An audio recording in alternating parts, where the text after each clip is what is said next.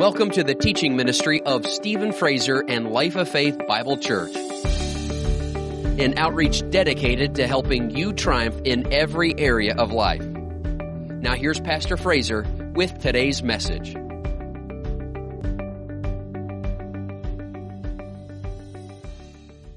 We're in chapter 2 of the book of Daniel. Remember, over in chapter 1, we were given a little history of the book of Daniel and how Daniel was a captive of the Babylonians. The Babylonian Empire had come in and they surrounded Jerusalem, took many of the people captive. Daniel was one of them. Eventually they came back and completely destroyed the temple, burned it down.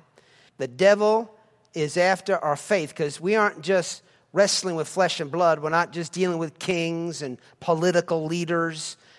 What we're dealing with is demons, principalities and powers, rulers of the darkness, spiritual hosts of wickedness in the heavenly places. And they're after your faith. They're after your worship. That was one of the top 3 temptations of the devil to Jesus was, if you'll bow down and worship me, if you'll just bow down and worship me. He wanted the Lord to worship him. So that's what he wants from you and I. He wants us to worship him, but we're too busy worshiping God to worship the devil. But everything's all about that in this world, and you have to understand that when you're looking at political things. It's all, when you're talking about an election, it's all about your worship. The devil is after your faith. The devil is after your worship. When we're talking about coronaviruses, the devil is after your faith. Whatever it is that's going on in the world, the confirmation of a Supreme Court justice, the devil is after your faith. Ultimately, that's what he wants. Many times he might not start out that way, but that's what he's after. I did find it interesting that Senator Ted Cruz was speaking during the confirmation hearings, and he was talking so much about religious freedoms and about how there are people that want to take our religious freedoms away. And he said, that's what it's all about. That's what it's all about. So that's what they're after. They're after the church. Why? Because it's demons that we wrestle against. It's evil spirits. Every war in the world, everything. I mean, think about World War II. It wasn't just about conquering the world. It was about conquering faith. It was about conquering the people of faith. Who was the greatest target of Hitler, of the Nazis? God's chosen people, the Jewish people. He wanted to annihilate them, destroy them. And really that is at the root of all wars and all battles that we face in this world. So we don't want to just get caught up in all the natural rhetoric that people are repeating. We want to understand the Bible and understand the real battle, the real fight that is going on in the world. And it is for us a fight of faith. We are here to fight. And we are fighting the fight of faith. We are waging a spiritual warfare. Our weapons are not carnal, but they are mighty in God. Hallelujah. And it's the Word of God. It's speaking God's Word. Using our faith, that's what's going to cause us to overcome. I'm so glad that we're here to save the world. I'm just so here as God's superheroes in the earth to save America and save the world. And we are here and we are doing that. Our prayers are going forth and we are changing things. We are affecting things in this nation, believe me. I remember when Brother Hagin passed away, after he passed away, it just seemed like all kinds of things fell apart. He was a man of prayer. He was a man of intercession. He was a man whose faith was holding a lot of things together. And when he left, a lot of things unraveled and fell apart in the church world, in the government, so many things after he departed. But praise God, whatever he dropped, we picked it up. We picked it up and we are standing in the gap. We are using our faith and we are holding back the forces of darkness. Can you say amen? We're doing that like Daniel did. Daniel was a man like that. He was a man of prayer and he prayed. He stood in the gap for the children of Israel and he enabled God to bring his salvation to the Jewish people, his deliverance to the children of Israel. That's what we see in Daniel. Daniel is an example for you and I. He was a man that lived a defiled free life. He kept himself clean from the filth of his generation, the filth of Babylon, an idolatrous nation. He didn't follow the ways of the Babylonians, even though they took him to a reprogramming camp for 3 years, and they worked on him, changed his name, tried to change his identity. Daniel stayed faithful to the Lord. They didn't change Daniel, but Daniel did change Babylon. He changed Babylon, and thus changed a good portion of the world, because Babylon was a world empire at that time. So chapter 2, it says in verse 1, now in the second year of Nebuchadnezzar's reign, Nebuchadnezzar had dreams, and his spirit was so troubled that his sleep left him. Then the king gave a command to call the magicians. Call the magicians. I had a dream. I got to understand this. Call the magicians, the astrologers, the sorcerers, and the Chaldeans to tell the king his dreams. So they came and stood before the king. And the king said to them, I have had a dream, and my spirit is anxious to know the dream. So here he's called these so-called wise men of Babylon, the magicians, those that use sleight of hand and magic and trickery. The astrologers, those that observe the patterns of the stars as a means of attempting to forecast the future. The sorcerers, spiritualists, who claim to communicate with the dead for information regarding the future. You know, there's a lot of that going on in our government. Oh, yeah, there's a lot of that going on in the government. In fact, I'll just say it because she came out, and you can even look it up yourself. I mean, it's on video. She has spoken it several times. Our sweet Nancy Pelosi, she talked about how when she first became Speaker of the House, that George Bush invited her up to his office and began to congratulate her for being the Speaker of the House and so forth.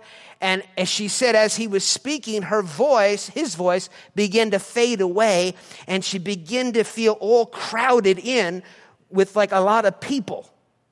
A lot of people were cramming into her space. And she said it was all it was like Susan B. Anthony. The spirit of Susan B. Anthony and other, women that were leaders that had gone on and died. And they were all cramming in. And they spoke up and said, she heard this in her spirit. She heard, finally we have a seat at the table. Talking about the seat that now she holds in the government. Yet she didn't hold it, but the spirits that were in her, all crammed in her, said, finally, we have a seat at the table. Through her, they've got a seat in our government.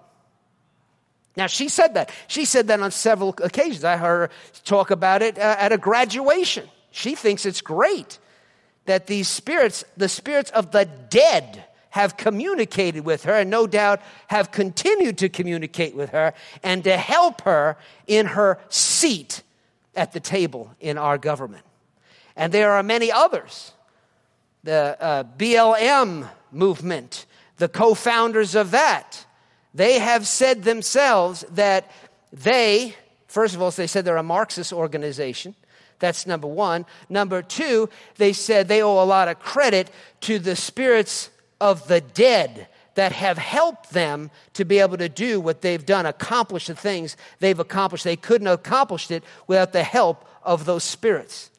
And that's why many times when they're out protesting, they say the name. Say the name of the deceased person, because what they're doing is calling the spirit of that person. They're looking for help from the dead. But we know that human beings that die either go to heaven or hell. They're not lingering around here talking to humans. What you have there are demons that are pretending to be the spirits of the dead, but they're just demon spirits evil spirits. So if you're trying to contact the dead with your Ouija board or whatever you like to do, you are contacting demons who love to steal, kill, and destroy. And so here, this is who he's calling for. Spiritists. You know, it's amazing. This is a long, long time ago. And yet here it is going on still today. Why? Because the devil is the same yesterday, today, and forever. He has nothing new up his sleeve. He's got nothing new to offer, but the Lord outsmarts him through us every time. We're not to be ignorant of Satan's devices. Not to be ignorant of Satan's device, of the witchcraft, the using of demons to try to get things done in the earth. We got the name of Jesus, and honestly, I tell you what, I was more impressed with these people's faith in their being able to work with the dead, the spirits of the dead, than I've been impressed with a lot of Christians and them working with the Holy Spirit and the angels of God. It's amazing. They really believe it and are proud of it and are having supernatural experiences and tapping into supernatural satanic power. How much more should the church be walking around confident and bold concerning the power of God that is in them? How much more? No, instead, the church turns it into a religious thing. For them, it's real. Their contact with demons ain't a religious thing, man. They got demons they connect with. And these demons help them. Speak to them, lead them, help them. And you got the church playing religious games when we've got the Holy Spirit who wants to strengthen us, teach us, lead us, and guide us in all things in life. We need to wake up. Wake up to the power of the gospel, the power of the Holy Spirit that is with us. The Chaldeans, they're the educated elite who attempt to tell the future by human genius, mathematical calculations, poll numbers. No, I added that. An understanding of philosophy. It's amazing how many people want to tell us the future. They want to tell us who's going to be elected and tell us everything that's going to happen in the future. And it's amazing, all the prophesiers and naysayers and all these things. Well, it was the same back in Babylon. Verse 4, then the Chaldeans spoke to the king in Aramaic. O king, live forever. Tell your servants the dream, and we will give the interpretation. The king answered and said to the Chaldeans, my decision is firm. If you do not make known the dream to me and its interpretation, you shall be cut in pieces, and your houses shall be made an ash heap. This man sounds frustrated. Sounds like he's had enough of the news media. However, if you tell the dream and its interpretation, you shall receive from me gifts, rewards, and great honor. Therefore, tell me the dream and its interpretation. Quite honest, obviously, he does not believe in these wise men and their reporting. He knows it's going to be biased. He knows it's going to be fake. He knows they're not going to tell, they're going to make stuff up. And he's done with it. He don't want to hear the fake stuff anymore. He's saying, no, I need to know that you really got the truth. So you're going to go ahead and tell me my dream. And then you'll tell me the interpretation. And so verse 10, it says, the Chaldeans answered the king and said, there is not a man on earth who can tell the king's matter.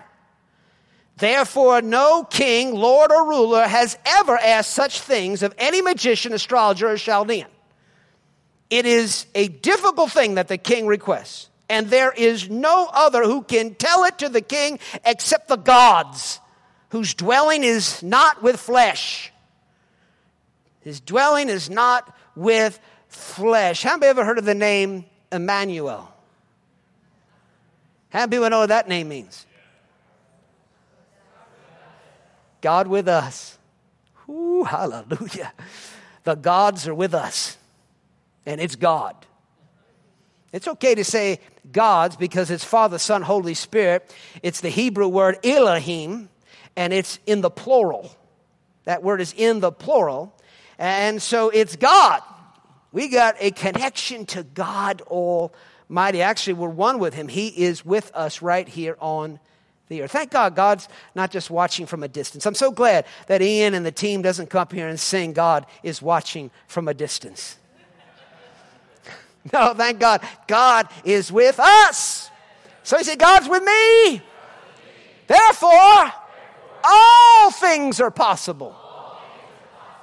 See, never say never. Never say, well, no one's ever done it. It don't matter. It can start today. It don't matter if it's ever happened. Well, no one's ever done that. Any other Christian done that? It don't matter. I'm looking to God. I'm not looking at the history of Christianity. Come on, somebody. We're looking at God. We're looking at the Word. Hallelujah. I got news for you. We're the real wise men and women of this nation. We're the wise men to this world. We've got the wisdom of God. We've got the answers to everything. Pat, you understand you got the Word? God was just reminding me of this thing too. We have the Word. We have the answer to everything. We can understand anything. We can interpret dreams, visions. It don't matter. We could know it all. Why? Because it's all right in the Word. When you have the Word, you can interpret and understand anything. You can know all things. You can know all things. And not only the Word, but you have an anointing of the Holy One. 1 John 2:20, and you know all things. Wow, hallelujah, that's who we are. So don't look at Daniel like, wow. No, Daniel's written for you. God needs Daniels today. He needs people of faith. He needs people that walk in the power of God and the wisdom of God. He needs people that are sanctified, set apart. He needs Daniels. That's what he needs today. That's what he needs from you. That's what the world needs today. God's looking for Daniels. We need to be looking for the spirit of Daniel that's inside you and I. Verse 12, for this reason the king was angry and very furious and gave the command to destroy all the wise men of Babylon. Man, these are troubling times. These are some tough times. Living under such tyranny. Wipe them all out. Kill them. That decree goes out. Verse 13, so the decree went out and they began killing the wise men. And how did they kill them? Cutting them in pieces. Cutting them in pieces. And they sought Daniel and his companions to kill them. So the king, he's going around, he's killing. Daniel is told about it. He gets insight into it. And then the Bible says in verse 17, that Daniel went to his house and made the decision known to Hananiah, Mishael, and Azariah. Can't get it the third time, forget it. His companions, that they might seek mercies from the God of heaven concerning this secret, so that Daniel and his companions might not perish with the rest of the wise men of Babylon. Verse 19, then the secret was revealed to Daniel in a night vision. So Daniel blessed the God of heaven. And Daniel answered and said, and he began to praise and magnify God. Hallelujah. God revealed it to him. He went to God in prayer and he expected to know this or get something from God that would save his life. Lord, this is what the king's requesting. And he probably talked to the Lord about it. And just looking for God. What are you going to give me? What are you going to show me? Is it the dream or what? What are you going to give me to get us out of this? This has to stop. And expecting the answer, he received it from God. And so he takes the answer to the king. He gets in to see the king. And in verse 27, it says, Daniel answered in the presence of the king and said, the secret which the king has demanded, the wise men, the astrologers, the magicians, and the soothsayers cannot declare to the king. None of their networks are going to give you the answer. Verse 28, but there is a God in heaven. People do. They go to the networks for their answers.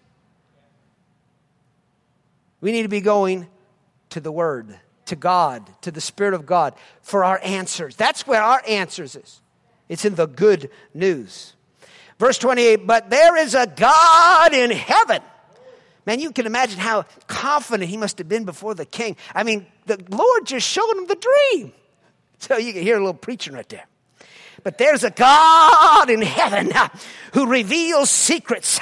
And he made known to King Nebuchadnezzar what will be in the latter days. Your dream and the visions of your head upon your bed were these. As for you, O king, thoughts came to your mind while on your bed about what would come to pass after this. And he who reveals secrets and has made known to you what will be. But as for me, now I love what he says here in verse 30. But as for me, this secret has not been revealed to me because I have more wisdom than anyone living. But for our sakes, who made known the interpretation to the king, and that you may know the thoughts of your heart. He's saying, now, king, I know this is awesome. And when I'm done telling you this, you're gonna want to worship me. You're going to think I am something else. But I just want you to know, I'm not. This is not because I'm a real super smart guy, super wise, super powerful in myself. No. This is not from me. This is not by me. This is God's mercy. This is God's mercy. You know, that's a good attitude to have about everything, every good thing that we have in life. You know, we got to watch about, well, my faith. I believed for it. You see that vehicle, you see that house, you see this, you see that. I believed for it. Well, thank God you believed. But God's the one that gave you the promise. God's the one that encouraged you in your faith. He's the one that strengthened you. He's the one that gave it to you. So we got to watch about putting the emphasis on moi. We don't glory ourselves. I remember after the Lord did an incredible thing and got me into a place supernaturally. People had been waiting online, I think overnight and everything to get into this place. I got there late. The place was packed, sold out. There's no way I was going to get in. But God sent his angel, and he got me in. And when I stood there, I thought to myself, Lord, why me? Here I am, got the best seat in the house. Here I am, escorted in. You did this. I said, Lord, why did you do that? And he spoke to my heart. He said, I didn't do this because you're better than them, but for them. But for them. For them. In other words, God is wanting to do things in my life that'll be a blessing and a help to them. And this was a part of the training. He wanted me in there in order to do work in my life, so eventually it would help all of them. But you see, that's just God at work. You see, you can't take credit for it. And you can start feeling real special about yourself when you're blessed and you got more than other people have. You can start thinking, well, what's their problem? What's their problem? What's their problem? You see somebody struggling along, man, they can hardly put one leg in front of the other. I mean, they're just struggling in every little thing in life. And you look and think, man, get with the program, man. And God's cleaned you up. He's taught you to have a spirit of excellence and to be on top of things. And he's given you the smarts, and giving you wisdom. And you look at other people and you look down and think, man, get with it. What's your problem? When the truth of the matter is, the only difference between you and the hobo on the street is Jesus. That's the only difference. That's the only difference. He makes the difference. So let's just get the hobo and everybody else to Jesus. Let's get them to Jesus because he's the answer. He's the one that cleans everybody up and makes sense of your life. He's the one that's making sense of you. You know you'd make absolutely no sense to anybody if it wasn't for Jesus. Can I hear an amen? Verse 31. You, O king, were watching, and behold, a great image. This great image, whose splendor was excellent, stood before you, and its form was awesome. This image's head was of fine gold. The head was of fine gold, its chest and arms of silver, its belly and thighs of bronze, its legs of iron, its feet partly of iron and partly of clay. You watched while a stone was cut out without hands, which struck the image on its feet of iron and clay. and broke them in pieces.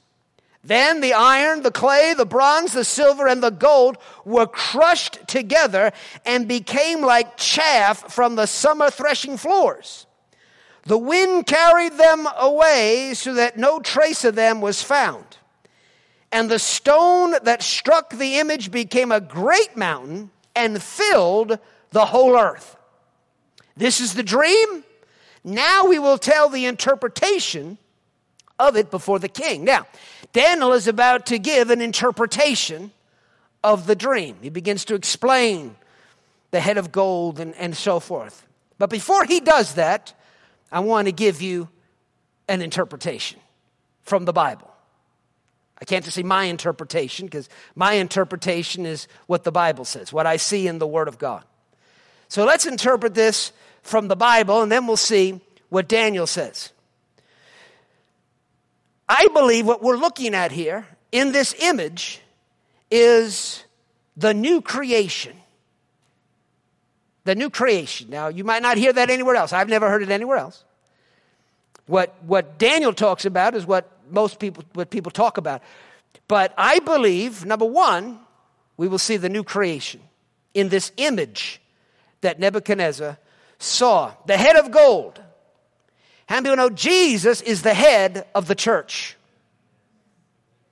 Jesus is the head of the church, and gold has always been symbolic of heaven or heavenly things. And how many people know Jesus sits in heaven as King of Kings? Now I say that because we're going to see something here in a little bit about King of Kings. So the head of gold is Jesus, the head of the church. The chest of silver and arms of silver is referring to the righteousness of God. Over in Isaiah 53, to whom has the arm of the Lord been revealed? And it begins to describe Jesus. The arm, the silver, I can't get into all of it. The breastplate, the righteousness of God, the chest, the breastplate of righteousness is a part of our armor.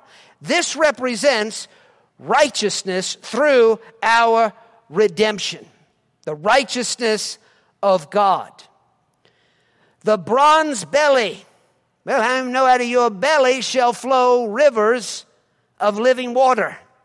And bronze is a type of sacrifice. Everything that was used for the sacrifices in the Old Testament temple, even the altar that was used for the burning of the sacrifice, was made of bronze. Bronze represents judgment, sacrifice. And so here it's talking about a surrendered life, a living sacrifice led by the Spirit of God, not doing things our way, but being led by the living waters of the Spirit of God that dwells on the inside of us. Legs of iron. Proverbs talks about the legs of a man. Iron legs is talking about human strength. But more specifically, it's God's strength in man. God's strength in man. And you can study these things out for yourself, and I encourage you to do it. The feet mixed with iron and clay. Iron and clay. How many people know we have the iron of God, the strength of God in earthen clay vessels. Vessels made of dirt. You and I are iron men. But we live in clay pots. That's right. So it's referring to the inner man of iron, the greater one that's on the inside of us, and the outer man of clay. And then the stone, remember the stone that was cut out of the mountain and became a chief cornerstone that the builders rejected? That stone came and it fell on the feet of the image and smashed it to pieces and ended up consuming the entire image. That's you and I being completely consumed by the Word of God. Jesus is the Word of God. He is that cornerstone. So we are growing in our faith, and we're growing up into the stature of the fullness of Christ. So we declare with confidence, it's no longer I who live, but it's Christ who lives in me. This is a picture of all that. It's a picture of our redemption.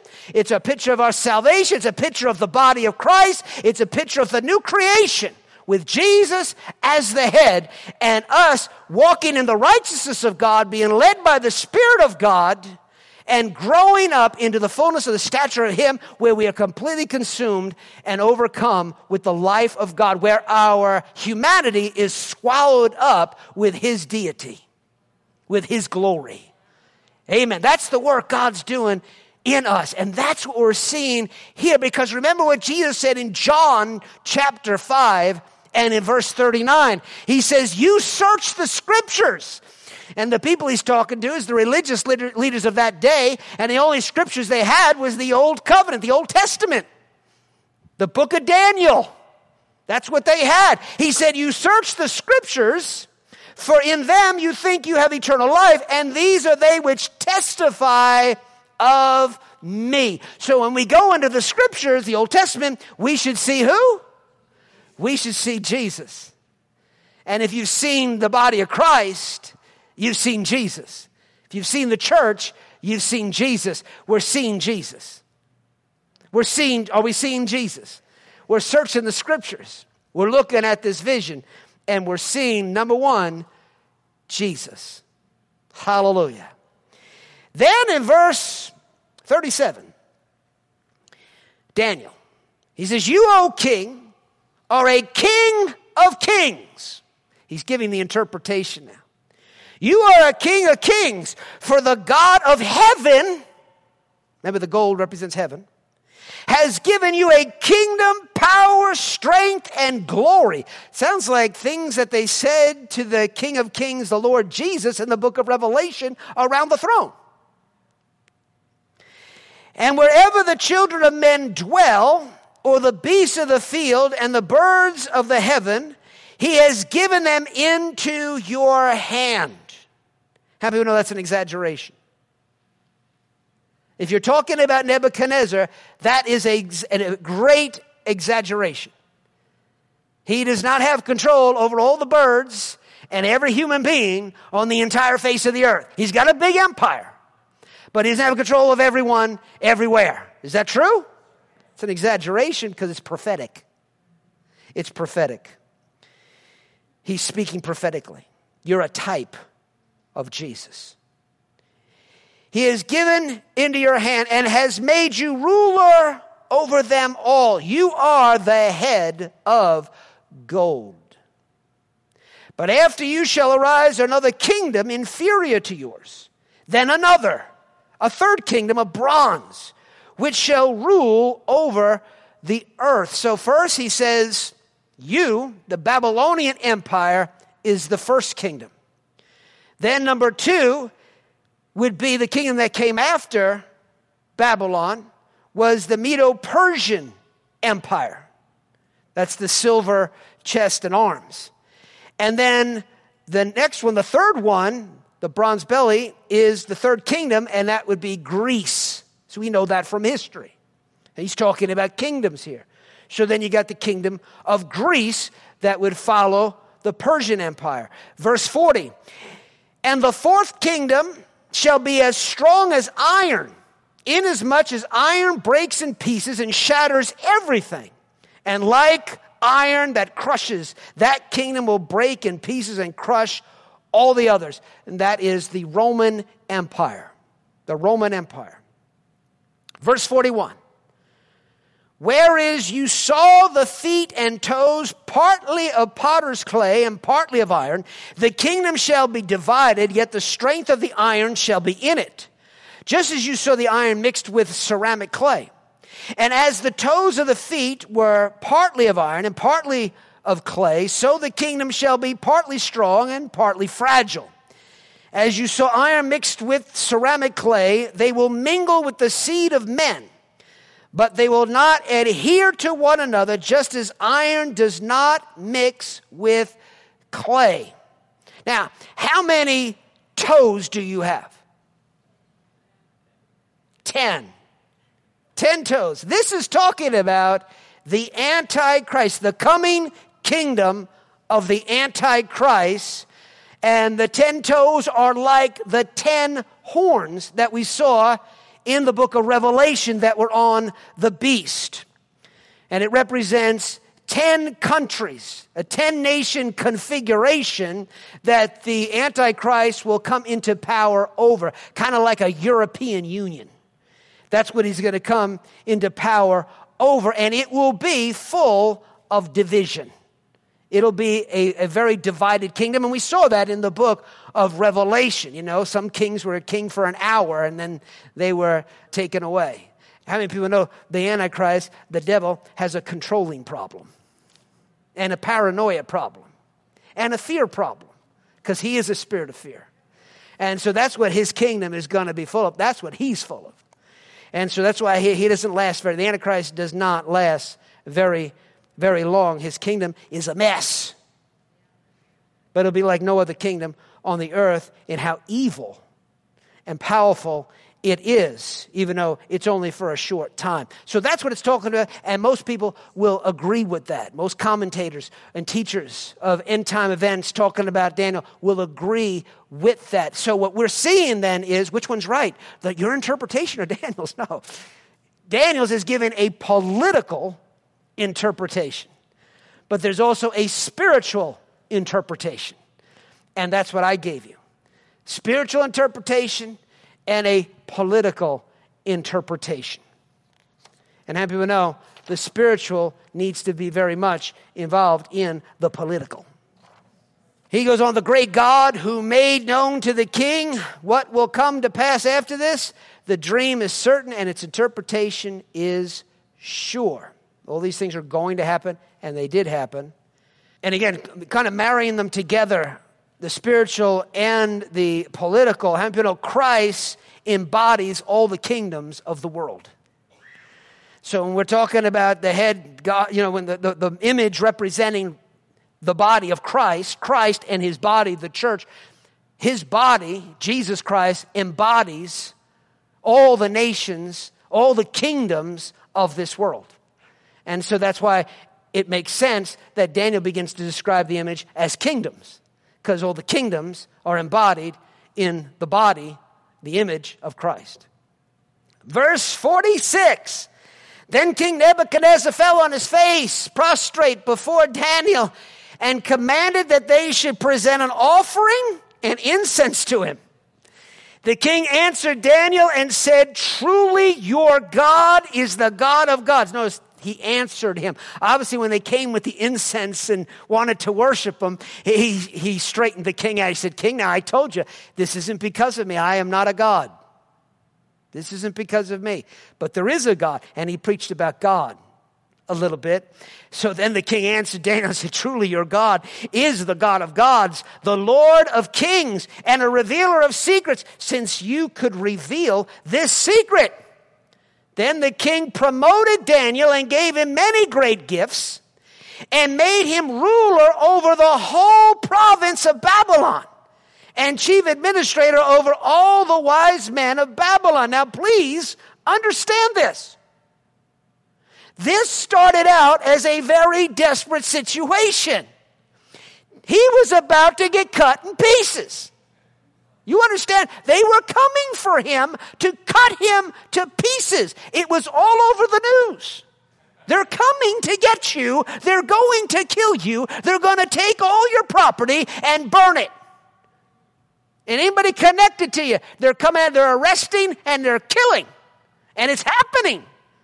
This is an extremely dark time.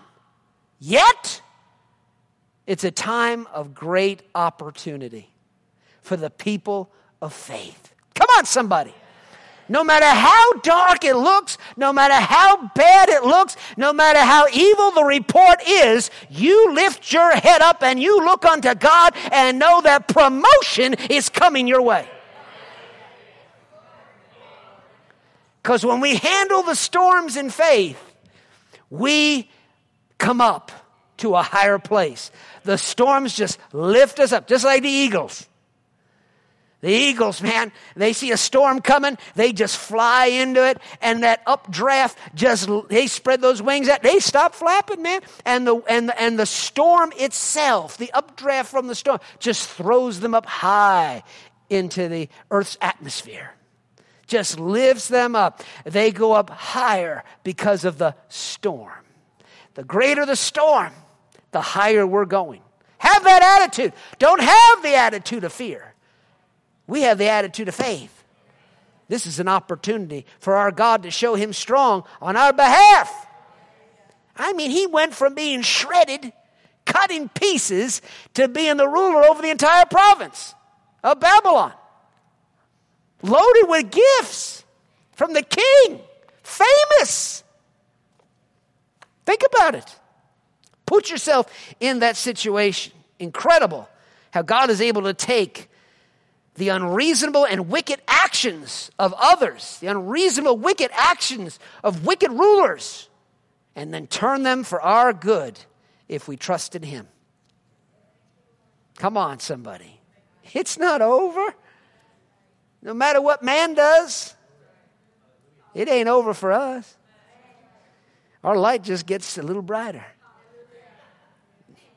Come on, that's good news, somebody. You got to remember that now in the storms of life. Verse 49, also Daniel petitioned the king, and he set Shadrach, Meshach, and Abednego, over the affairs of the province of Babylon. But Daniel sat in the gate of the king. I bet everyone wished they were Daniel's friend going into this. You gotta, make sure you keep company with people that are going to go somewhere. Because when they're promoted, you might go with them. But don't be deceived. Evil company corrupts good habits. Hang around with the wrong people that are going to go wrong in wrong times, in bad times, and you will go wrong too. Don't be deceived to think otherwise. But hang out with people of faith. Attend Life of Faith Bible Church. Watch Life of Faith Bible Church online. Be connected to the house of faith, to the house of God. Be connected to the people of God. And when one is exalted, we all are partakers of it. Hallelujah. Hang out with winners. So that when they win, you get to celebrate with them. You get to go to the party. Come on. Meshach, Shadrach, and Abednego, man.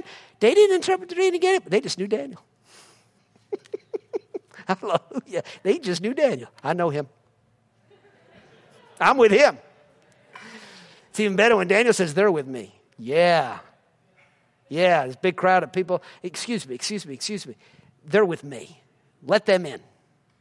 Come up hither. Come up higher. Glory to God.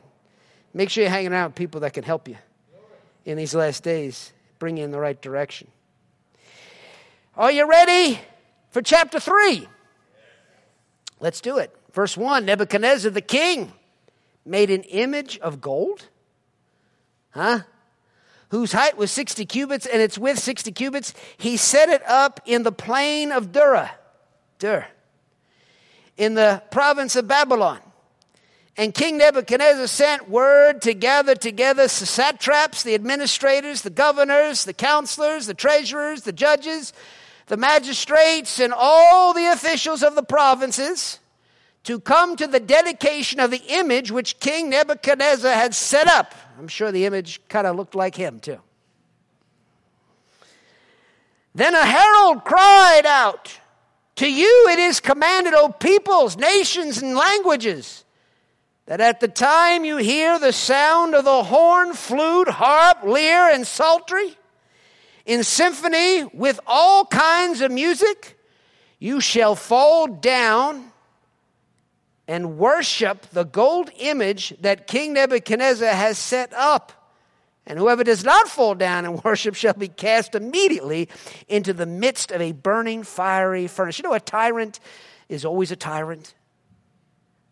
I mean, you'd think the guy, had enough signs and wonders. You would think that, what he got from Daniel was enough.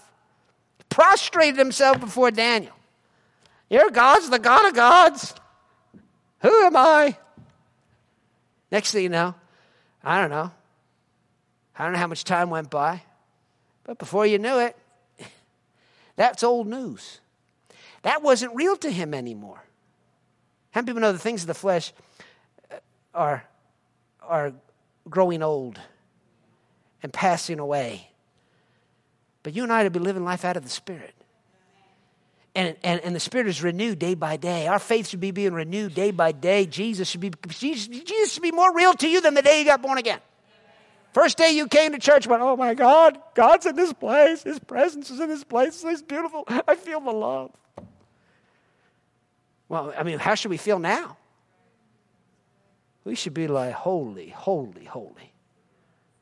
Instead of been there, done it. Yep, Wednesday night. That's what we do. And then some new person walks in. Oh, this is incredible. Got to watch it.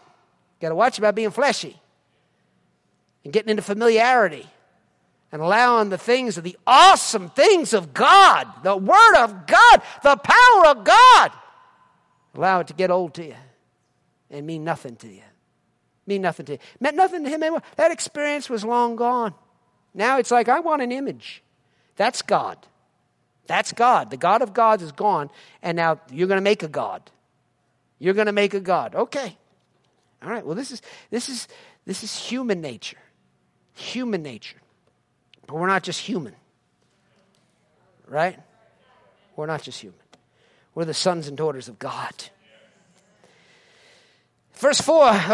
So basically he's saying, all right, get the musicians in here, play the national anthem, and everyone need to bow their knee.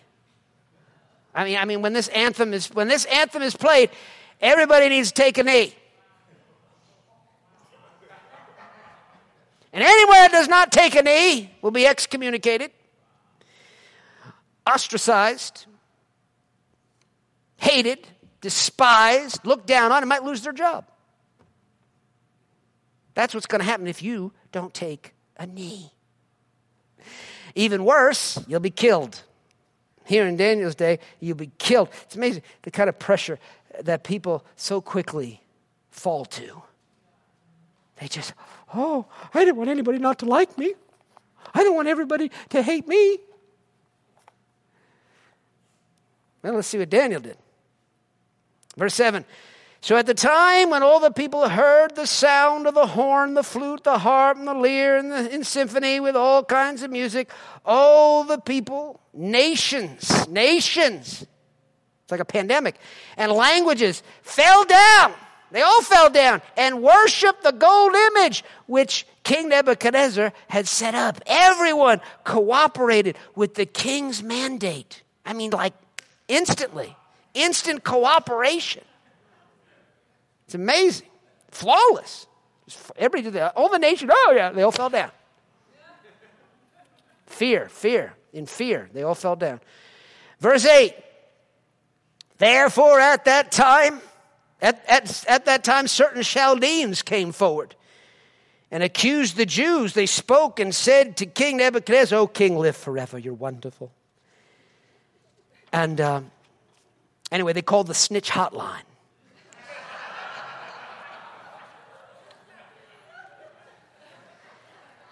And they told him, 311, they told him. So then Nebuchadnezzar, in rage and fury, I'm just, paralleling. You understand? What's going on today is really no different than what's going on in the past. Except what we're reading here is a whole lot more intense, a whole lot more threatening. But if this is allowed to continue in our day, it'll end up exactly like that.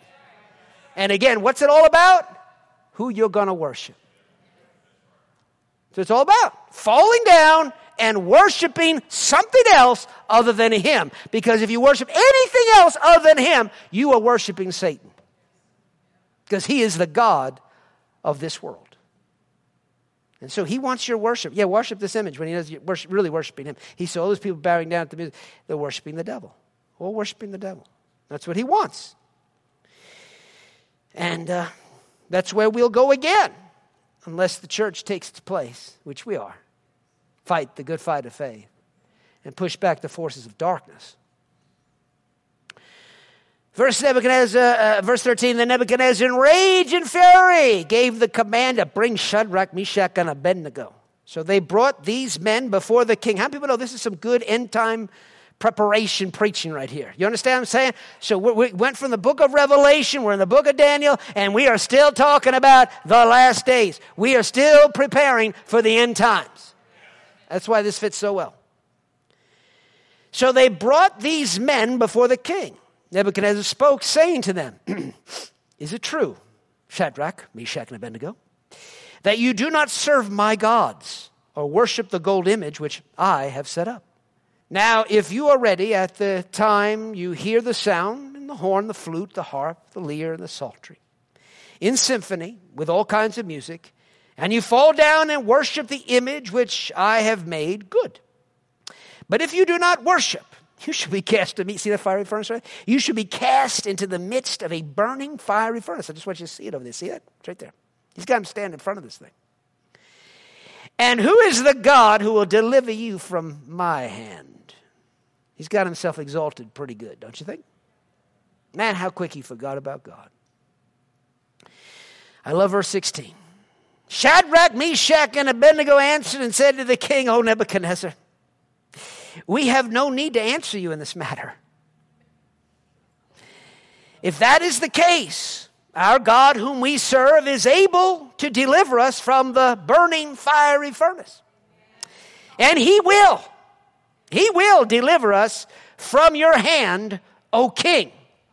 But if not, let it be known to you, O king, that we do not serve your gods, nor we worship the gold image which you have set up. Wow. Come on, somebody.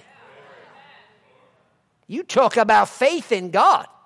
The whole world's bowing down. 3 men aren't. 3 men are standing up. Which one are you? Who are you? Don't answer. It might be put to the test if you answer. Just ask God, Lord, make me like Meshach, Shadrach, and Abednego. I've learned not to say, I would never deny you, Lord. I've learned that from a man by the name of Peter. I don't make the same mistake. I know when you make statements, you are allowed to be tested for your statements. So I don't say, I would never, or I would do this. I just say, Lord, keep me from being stupid. Don't let me be foolish. Don't let me deny you. Don't ever let me deny you, Lord Jesus. That's a good pray to prayer every night before you go to bed and when you get up in the morning. Let me read verse 18 from the New International Reader's Version. It says, but we want you to know this, Your Majesty. Even if we knew that our God wouldn't save us, we still wouldn't serve your gods. We wouldn't worship the gold statue you set up. Now notice that. Even if we knew that our God wouldn't save us, we still wouldn't do it. Now, they knew God would save them. They said he will save us. But if we knew that he wouldn't, we still wouldn't worship your image. We're still going to worship God. We're willing to burn death and die for our faith. Man, those are people who do not love their lives. They don't love their lives in this world, even to the death. Verse 19, then Nebuchadnezzar was full of fury, and the expression on his face changed towards Shadrach, Meshach, and Abednego. He spoke and commanded that they heat the furnace, now watch this, 7 times more than it was usually heated. Now, you know, pride has a real hard time with faith. You understand? I mean, pride does not like faith. He is just like beside himself that these guys are not bowing, that they're not listening to him. And then he raises the temperature of the furnace 7 times.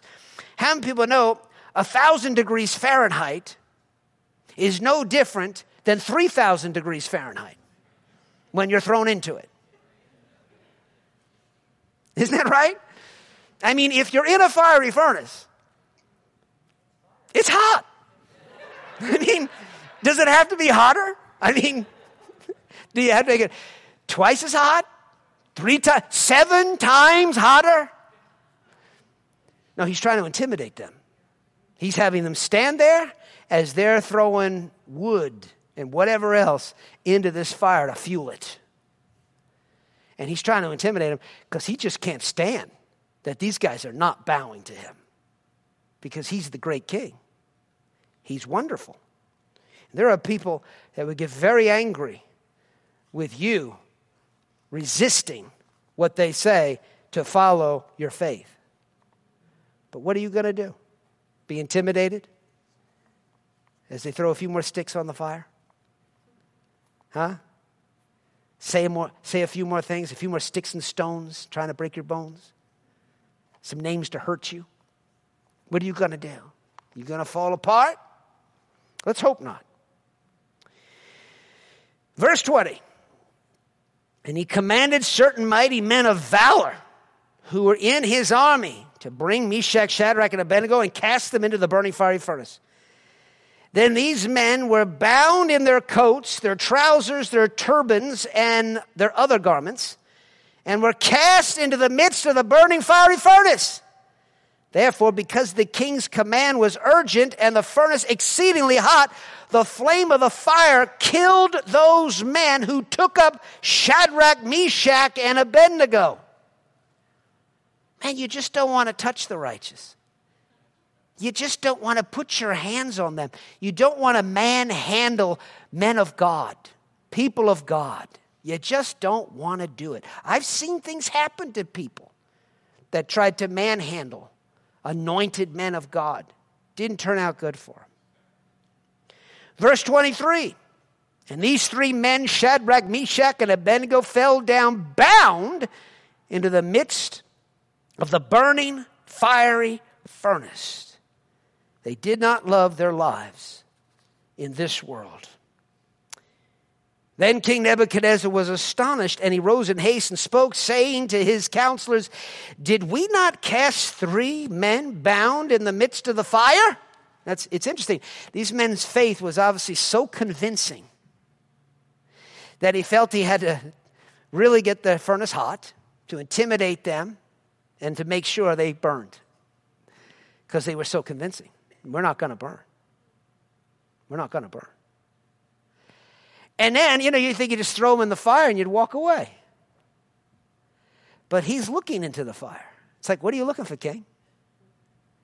It's hot in there. These guys are burned up. I mean, they're ashes by now.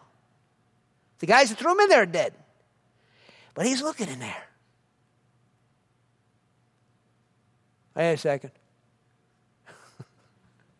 I'm seeing something here. Happy there's probably a lot of smoke.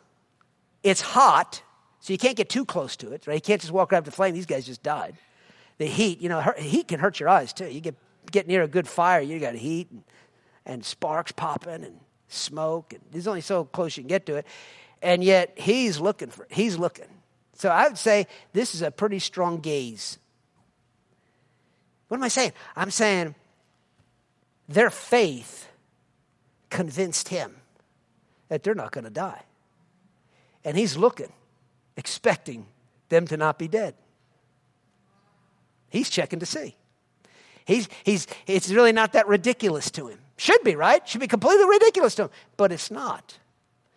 See, we need to be so convinced of our faith in Jesus that it convinces others to follow Jesus. I believe that's one of the reasons why Jesus had such success in his ministry of getting people healed, because he was so convincing. He was so convinced when he spoke the word concerning healing and deliverance. When he spoke about salvation, people were convinced by the way he was so convinced. That's why they said, he doesn't speak like the religious folks. He talks like one who speaks. He speaks with authority. He's convinced of what he's saying. There's no wavering. There's no doubt. There's no second guessing in his speech. It's convincing. It's convincing. We want to be so convinced that we're convincing. It's easy for people to believe when we talk about Jesus. You can't just be written off as just another flake. Just another one of those religious flaky people. Because we're not. We're the real deal.